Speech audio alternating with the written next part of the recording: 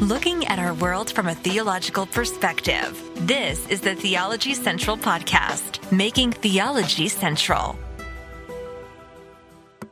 Good afternoon, everyone. It is Friday, December the 31st, 2021. Wait, did I give you the time? Good afternoon, everyone. I'm sorry. Good afternoon, everyone. It is Friday, December the 31st, 2021. It is currently 12:54 p.m. Central Time, and I'm coming to you live from the empty sanctuary of Victory Baptist Church located right here in Ovalo, Texas. I apologize there. Sometimes when I'm doing the introduction, my mind is somewhere else. And so I was sitting here looking at the book, The Imitation of Christ by Thomas à Kempis. I was looking at that while I was just, kind of giving the intro. So I'm like, welcome everyone. Good afternoon, everyone. It is Friday, December the 31st. And then I'm sitting here going, wait, by two things a man is lifted. So I'm like reading The Imitation of Christ by Thomas à Kempis while I'm trying to give you the introduction, which led to an absolute disaster. So should we start again? Should we just do it all over again? Should we do it again? Here we go. Looking at our world from a theological perspective. This is the Theology Central Podcast, making theology central. Good afternoon, everyone. It is Friday, December the 31st, 2021. It is currently 12:55 p.m. Central Time, and I'm coming to you live from the empty sanctuary of Victory Baptist Church located right here in Ovalo, Texas. And we have made it to, I think this will probably be the last podcast episode of 2021. Yes, we have reached the end of another year. I have spent a lot of hours in this empty sanctuary talking to you. We have talked about current events. We've talked about theology, doctrine, Bible studies. We have done so much. And one of the things we have done this year is we have worked on the book, The Imitation of Christ by Thomas à Kempis. And we are going to finish the chapter that we're currently working on to end 2021. We're going to finish 2021. The last podcast of 2021 is going to be another study of The Imitation of Christ by Thomas à Kempis. I think hopefully that's a sign that we're going to continue to work on the book through 2022. I have every indication every indication is that is what I'm going to do, and hopefully it will be beneficial. I think the series has been somewhat successful. It's always hard to measure these long, multiple year series. It's hard to know because a lot of times you get the initial when you first start a new series, you have that initial excitement and then that can die off. But if you stay with it, then in many cases you build up like the original audience that may kind of abandon you early on in the series. You begin to pick up new people who pick up the series. So all you can really do is just say, if you believe that the series is important, all you can really do is just stick with it, whether the numbers go up or whether the numbers go down. You have to be committed to what you're doing and not judge it based off how many people are listening or not listening. You really have to do that. So we've had a dedicated group of people who've been with us through the entire study of the Imitation of Christ. And we've had a lot of new people who've joined in, and we've had some people who dropped out. But all we can do is press on because I think it's very, very important. And I think it's going to be very important in 2022. Remember, the whole reason we started the Imitation of Christ, if you'll really remember, is like, okay, wait a minute. The pandemic is not going to be good. It's going to cause lots of distractions and lots of noise and lots of arguing. If I can get everyone to focus on something like the Imitation of Christ, that can hopefully turn the pandemic as a time to be spiritually beneficial. While everyone's yelling and screaming, we can be considering this very important book in church history and get our minds on the things of God instead of getting preoccupied with all the yelling and screaming going on in the world. That was the goal. I hope it has succeeded in some way, shape, or form, but whether it didn't succeed in doing that, there's no way to get around how interesting this book is and how just convicting it is on almost every page. Every page gives you plenty of spiritual food to consider and think about. And we are in a very convicting chapter right now. We're in book 2, chapter 4, simplicity and purity. Book 2, chapter 4, simplicity and purity of the Imitation of Christ, written by Thomas à Kempis over 500 years ago. Are you ready? Here we go. We're going to end 2021 by considering simplicity and purity as written by Thomas à Kempis in chapter 4 of his book, The Imitation of Christ. I'm just going to start back at the beginning of the chapter and bring us right to where we are, because we've only got really one really small paragraph and then kind of not even really that large of a paragraph. We just kind of 2 smaller paragraphs to finish out this chapter. And I was going to say finish out the book. No, we're a long ways to finishing the book. But I hope this will be a good way to finish off this year. Here we go. By 2 wings, a man is lifted up from things earthly, namely by simplicity and purity. So if we're going to rise above earthliness, if we're going to rise above worldliness, if we're going to rise above carnality and fleshliness, if we're going to rise above that in any way, Thomas à Kempis argues that there's 2 things: simplicity and purity.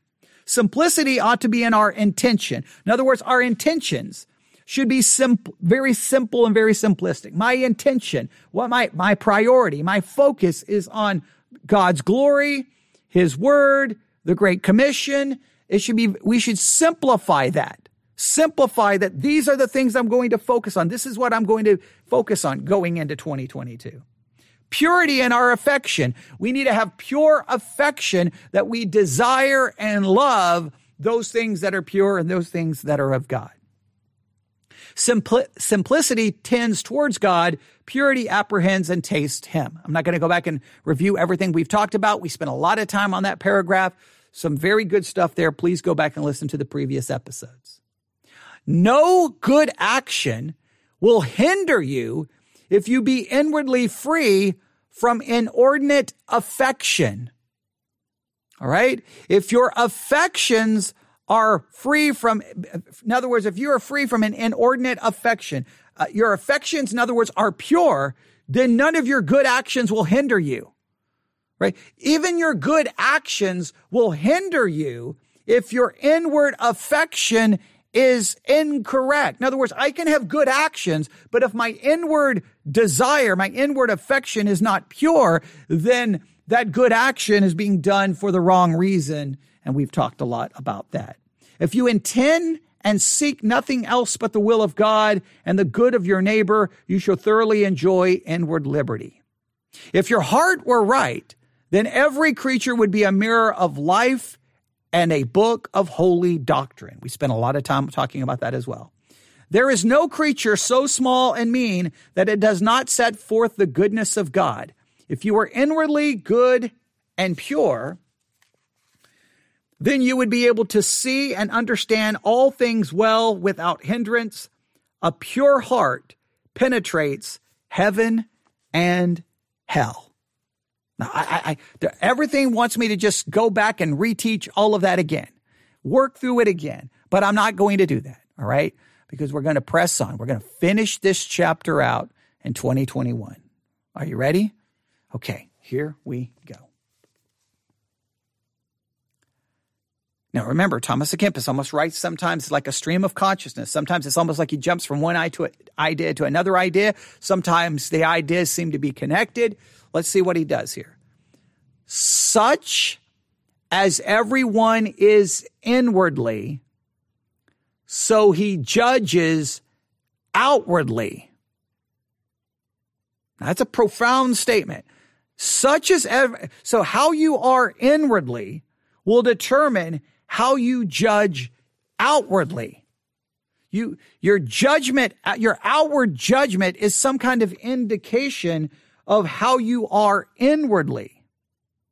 Now, I'm gonna try to work on this a little bit, because I think now here once again, Thomas à Kempis doesn't explain what he means, right? That's one of the beauties of the book and one of the frustrating things of the book. The beauty of the book is now you can sit there and just spend hours just thinking about, so what does he mean? As I am inwardly is how I judge outwardly, all right?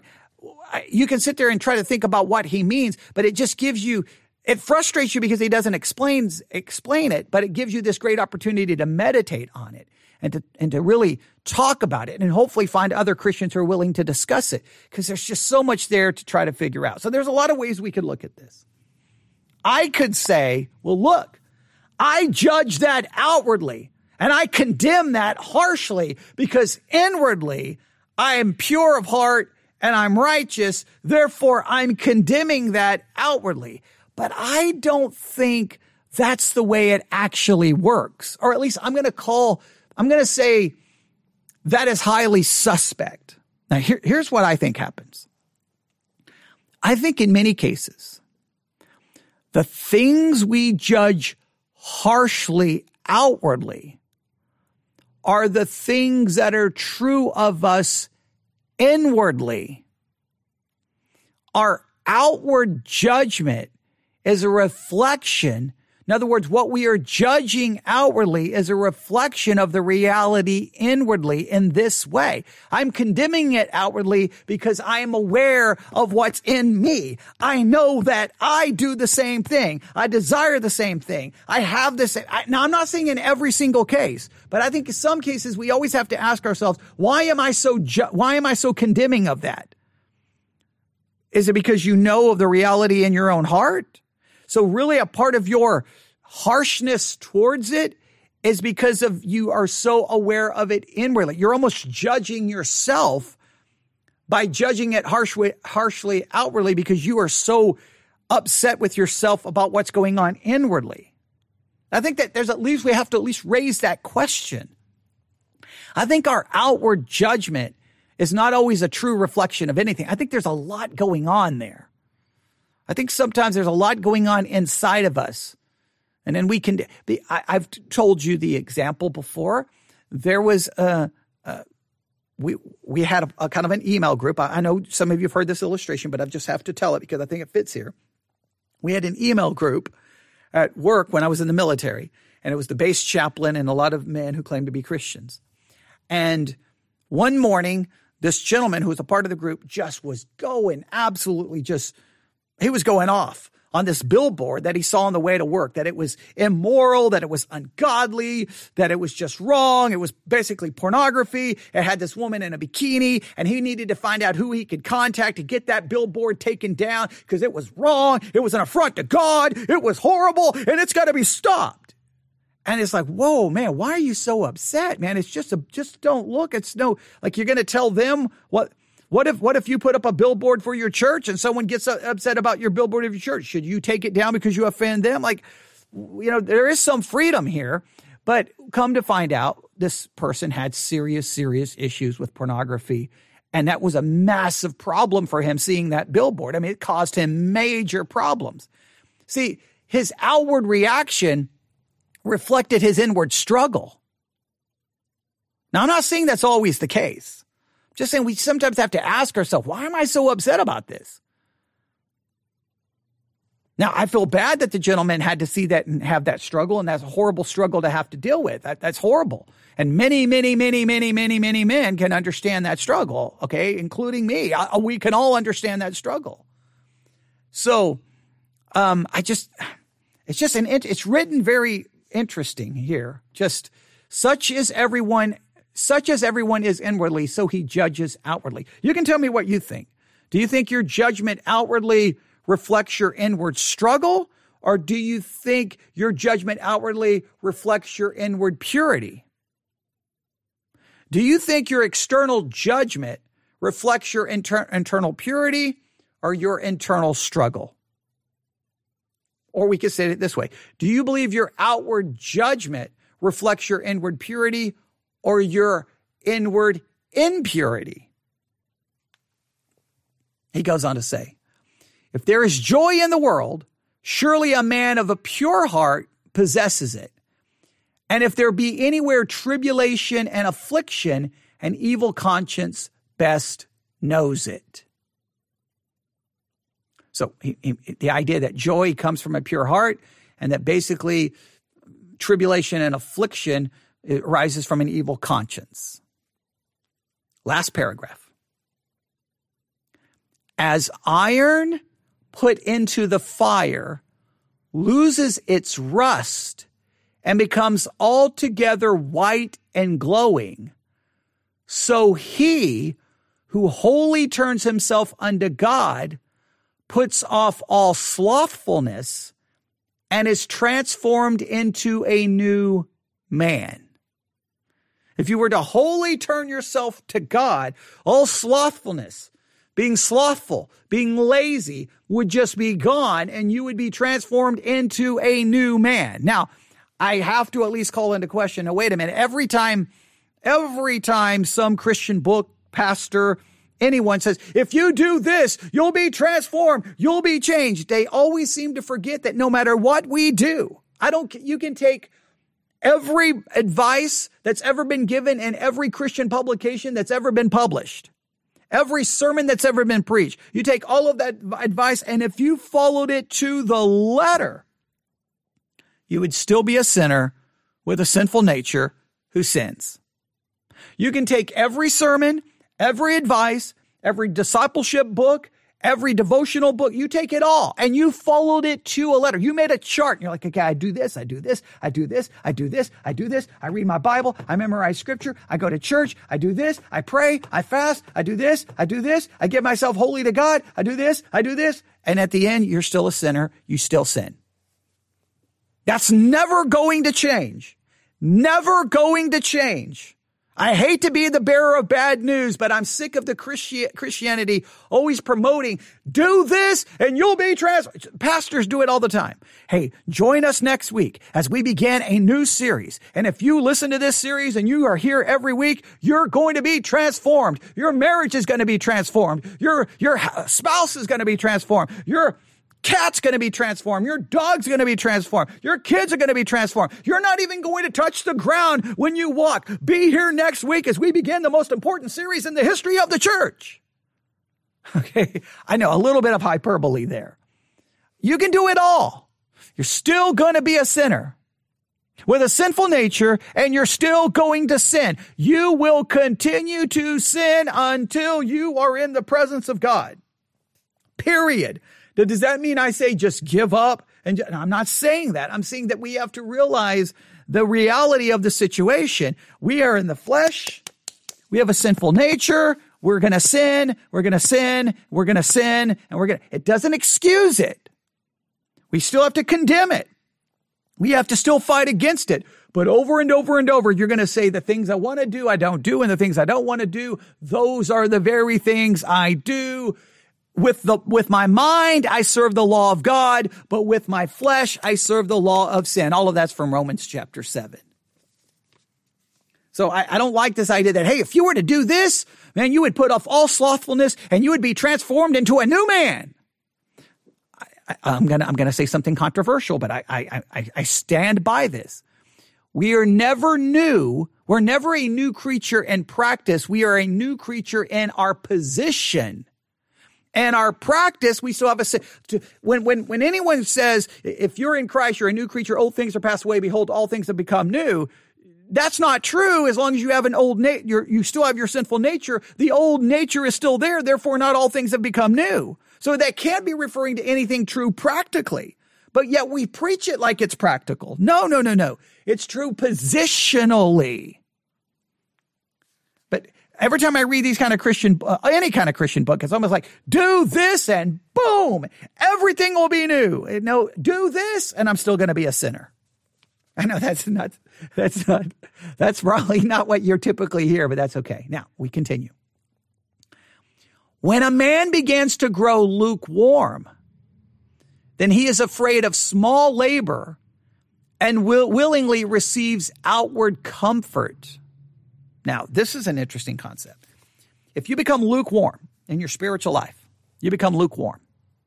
You will see anything spiritually, you will see anything that's spiritual as, well, you're going to become afraid. I'll use his words. You'll become afraid of any small labor. You're lukewarm, Bible study, Bible memorization, listen to sermons, do a Bible, a chapter summary method. No, none of that. You're just going to be like, no, that's in it, because lukewarmness will see any small labor as being unpleasant. I'll try to, maybe this will make sense.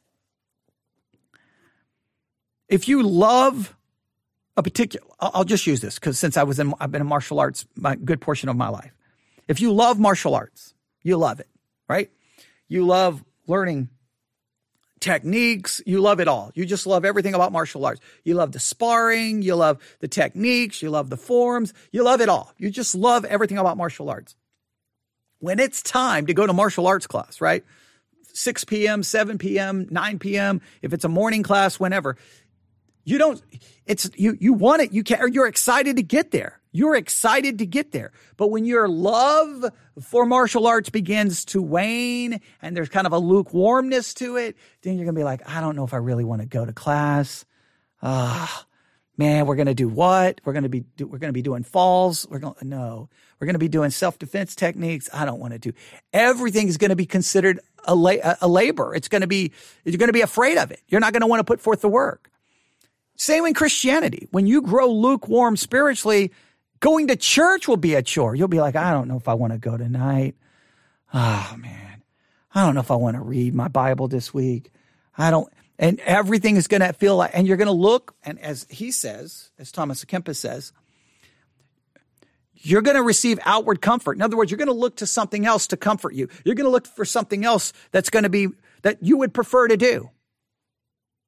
That's what's going to happen.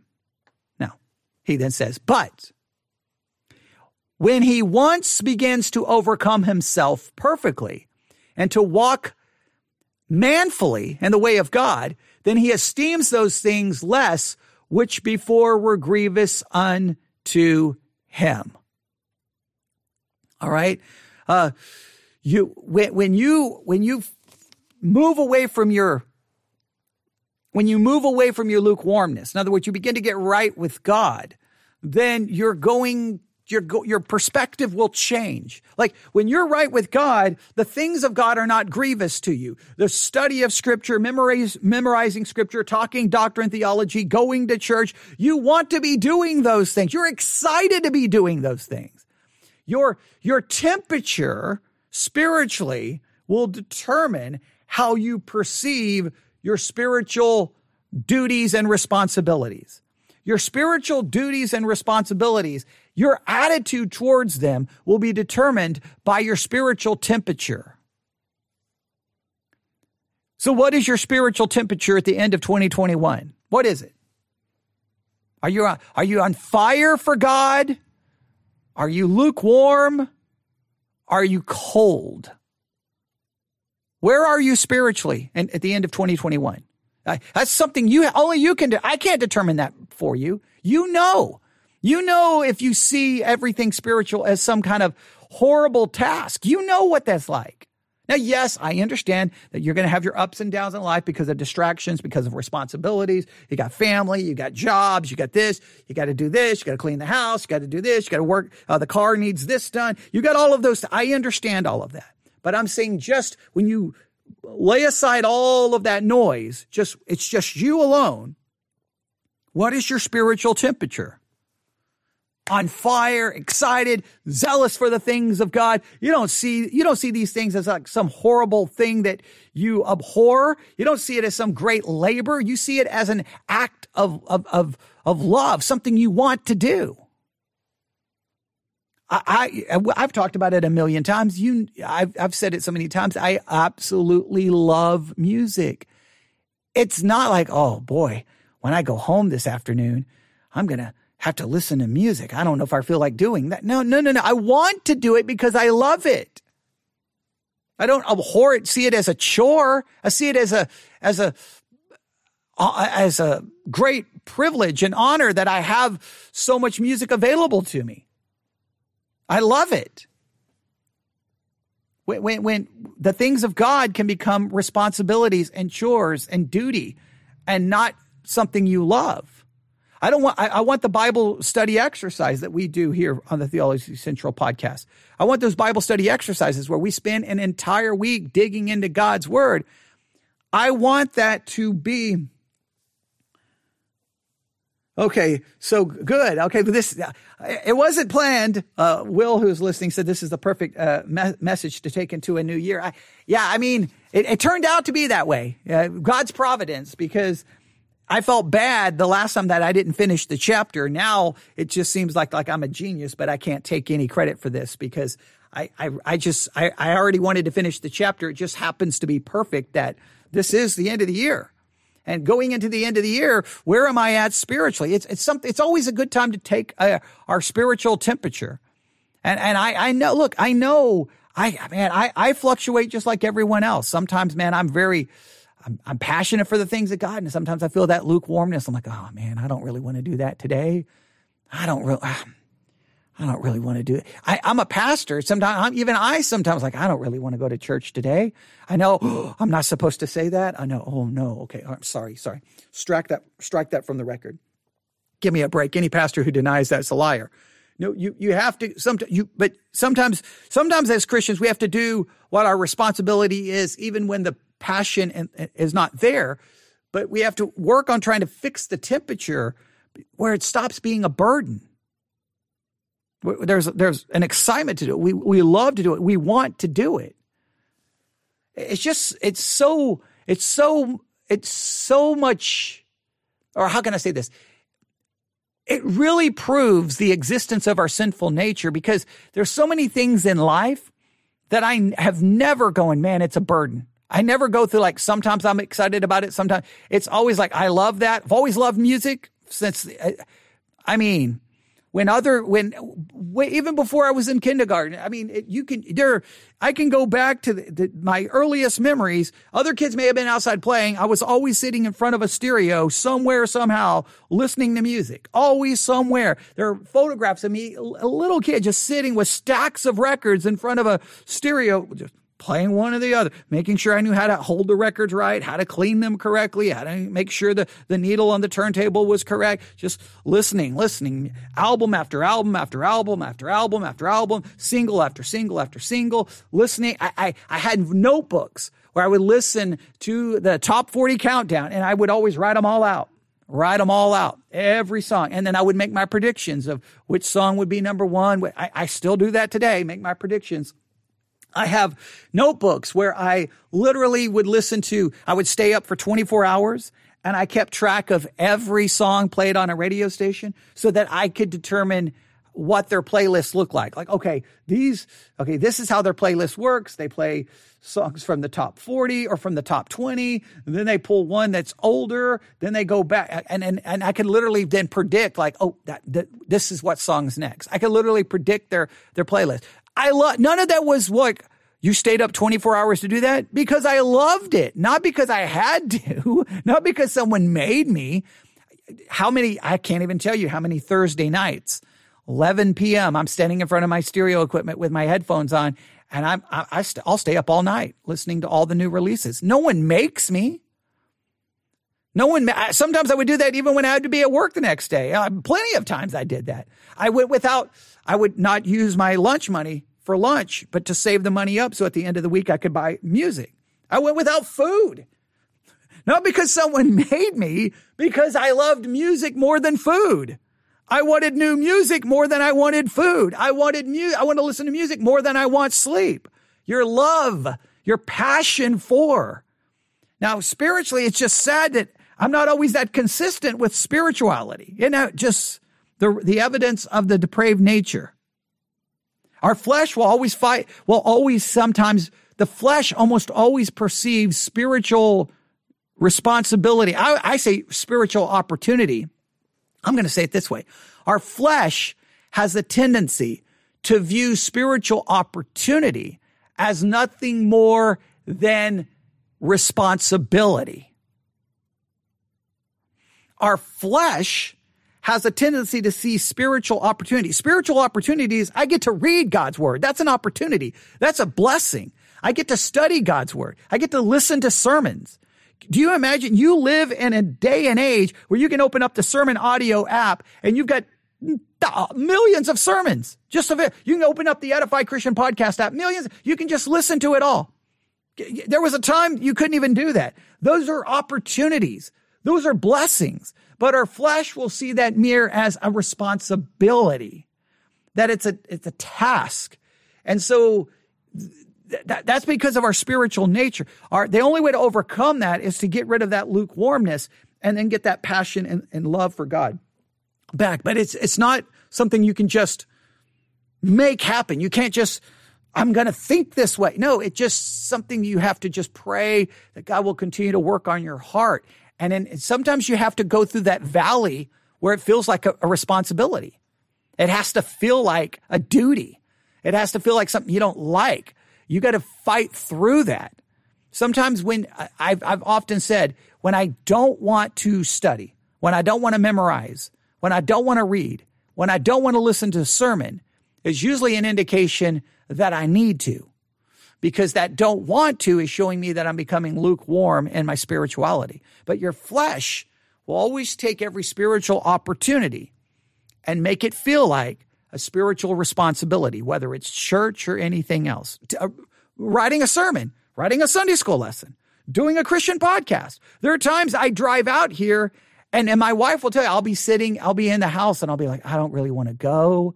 I don't really want to go today. I don't really want to go I don't want to do anything today. I want to sit right here and listen to music, or I want to sit here and watch this, or I want to do this. And the next thing you know, I'm packing everything in the car and going. And it's to fight that. It's to say, no, my flesh, you don't win. You're going to make me feel like it's a responsibility, but it's really an opportunity to get to do that. So I'm going to go do it, even though I don't want to do it. And then hopefully when I'm done, I feel like, wow, I'm glad I did it. Sometimes I drive away here, drive back home going, man, I was an idiot. I should not have gone and done anything. That was an absolute disaster. Like when I get in the car today and drive home, I'm going to be thinking, man, that first hour, I should not have done the tools for 2022. That what didn't go well. That just did not flow the way I wanted it to flow. And so I'm going to regret that all night, that I wasted an hour.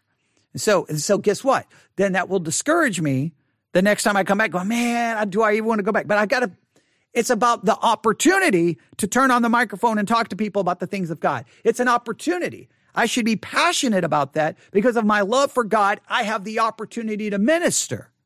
But sometimes I'll see my opportunity to minister as nothing more than a mere responsibility because that's my flesh. My flesh fights against anything spiritual. It resists it. So if it can convince me that it's nothing more than a responsibility and an obligation, then it becomes a burden. And once it becomes a burden, I will look for, as Thomas à Kempis said, let me read it to you again. He's very perceptive here, all right? When a man begins to grow lukewarm, then he is afraid of small labor and will willingly receive outward comfort. Your flesh will see spiritual opportunity as an obligation, as a burden, and then it will point you to something for comfort that's not spiritual. A movie, baseball game, a picnic, anything. And you'll find comfort in that and find a temporary sense of joy and happiness and not even regret the fact that you didn't engage in anything spiritual because you found that outward comfort. Your flesh will convince you that every spiritual opportunity is nothing more than a responsibility. It is a burden. And then it will point you to another form of comfort, something that will get you away from that burden and that responsibility, and you'll find comfort in it, whether it's another hour of sleep or whatever the case may be. Thomas à Kempis is very perceptive right here. But I'll stop. The next chapter, which is going to be perfect, I love this. The next chapter, consideration of oneself. What better way to start 2022 than considering ourselves?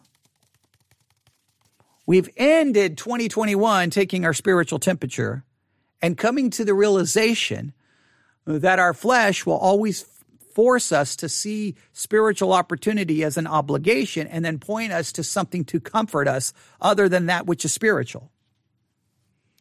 We've looked at that, and the only way to overcome that is to get rid of that spiritual lukewarmness. When we start next year, we're going to consider ourselves. in chapter 5 of book 2 of The Imitation of Christ by Thomas à Kempis. All right. I think I'm going to stop. It's 1:28. Oh, there's one more thing I want. I may do one more thing. I may. We will see. I have to look at something, and I may do something. I said this is the last podcast of 2021. It may be. There may be one more. We'll have to see. If I don't come back live on the air here in about the next 15 minutes, it's because I decided that I'm starving to death and I need to go home and get food. All right. I do need food. The one thing you say, well, you'll give up food for music. Yeah, but here's the difference.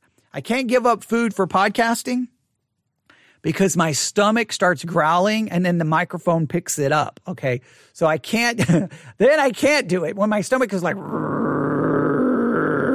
that doesn't make for good podcasting. Okay. That's embarrassing. Okay. So, when my stomach starts doing that, that tells me, yeah, it's probably time to go home and get some food. But, if it's music, the stomach can growl all it's want. I got headphones on. Who cares? All right. So, all right. Just want people to go, wait, you're inconsistent. No, there's a reason. All right. I'm going to look one thing up and maybe we can do that. I'll have to see if it will even be beneficial, but we'll see.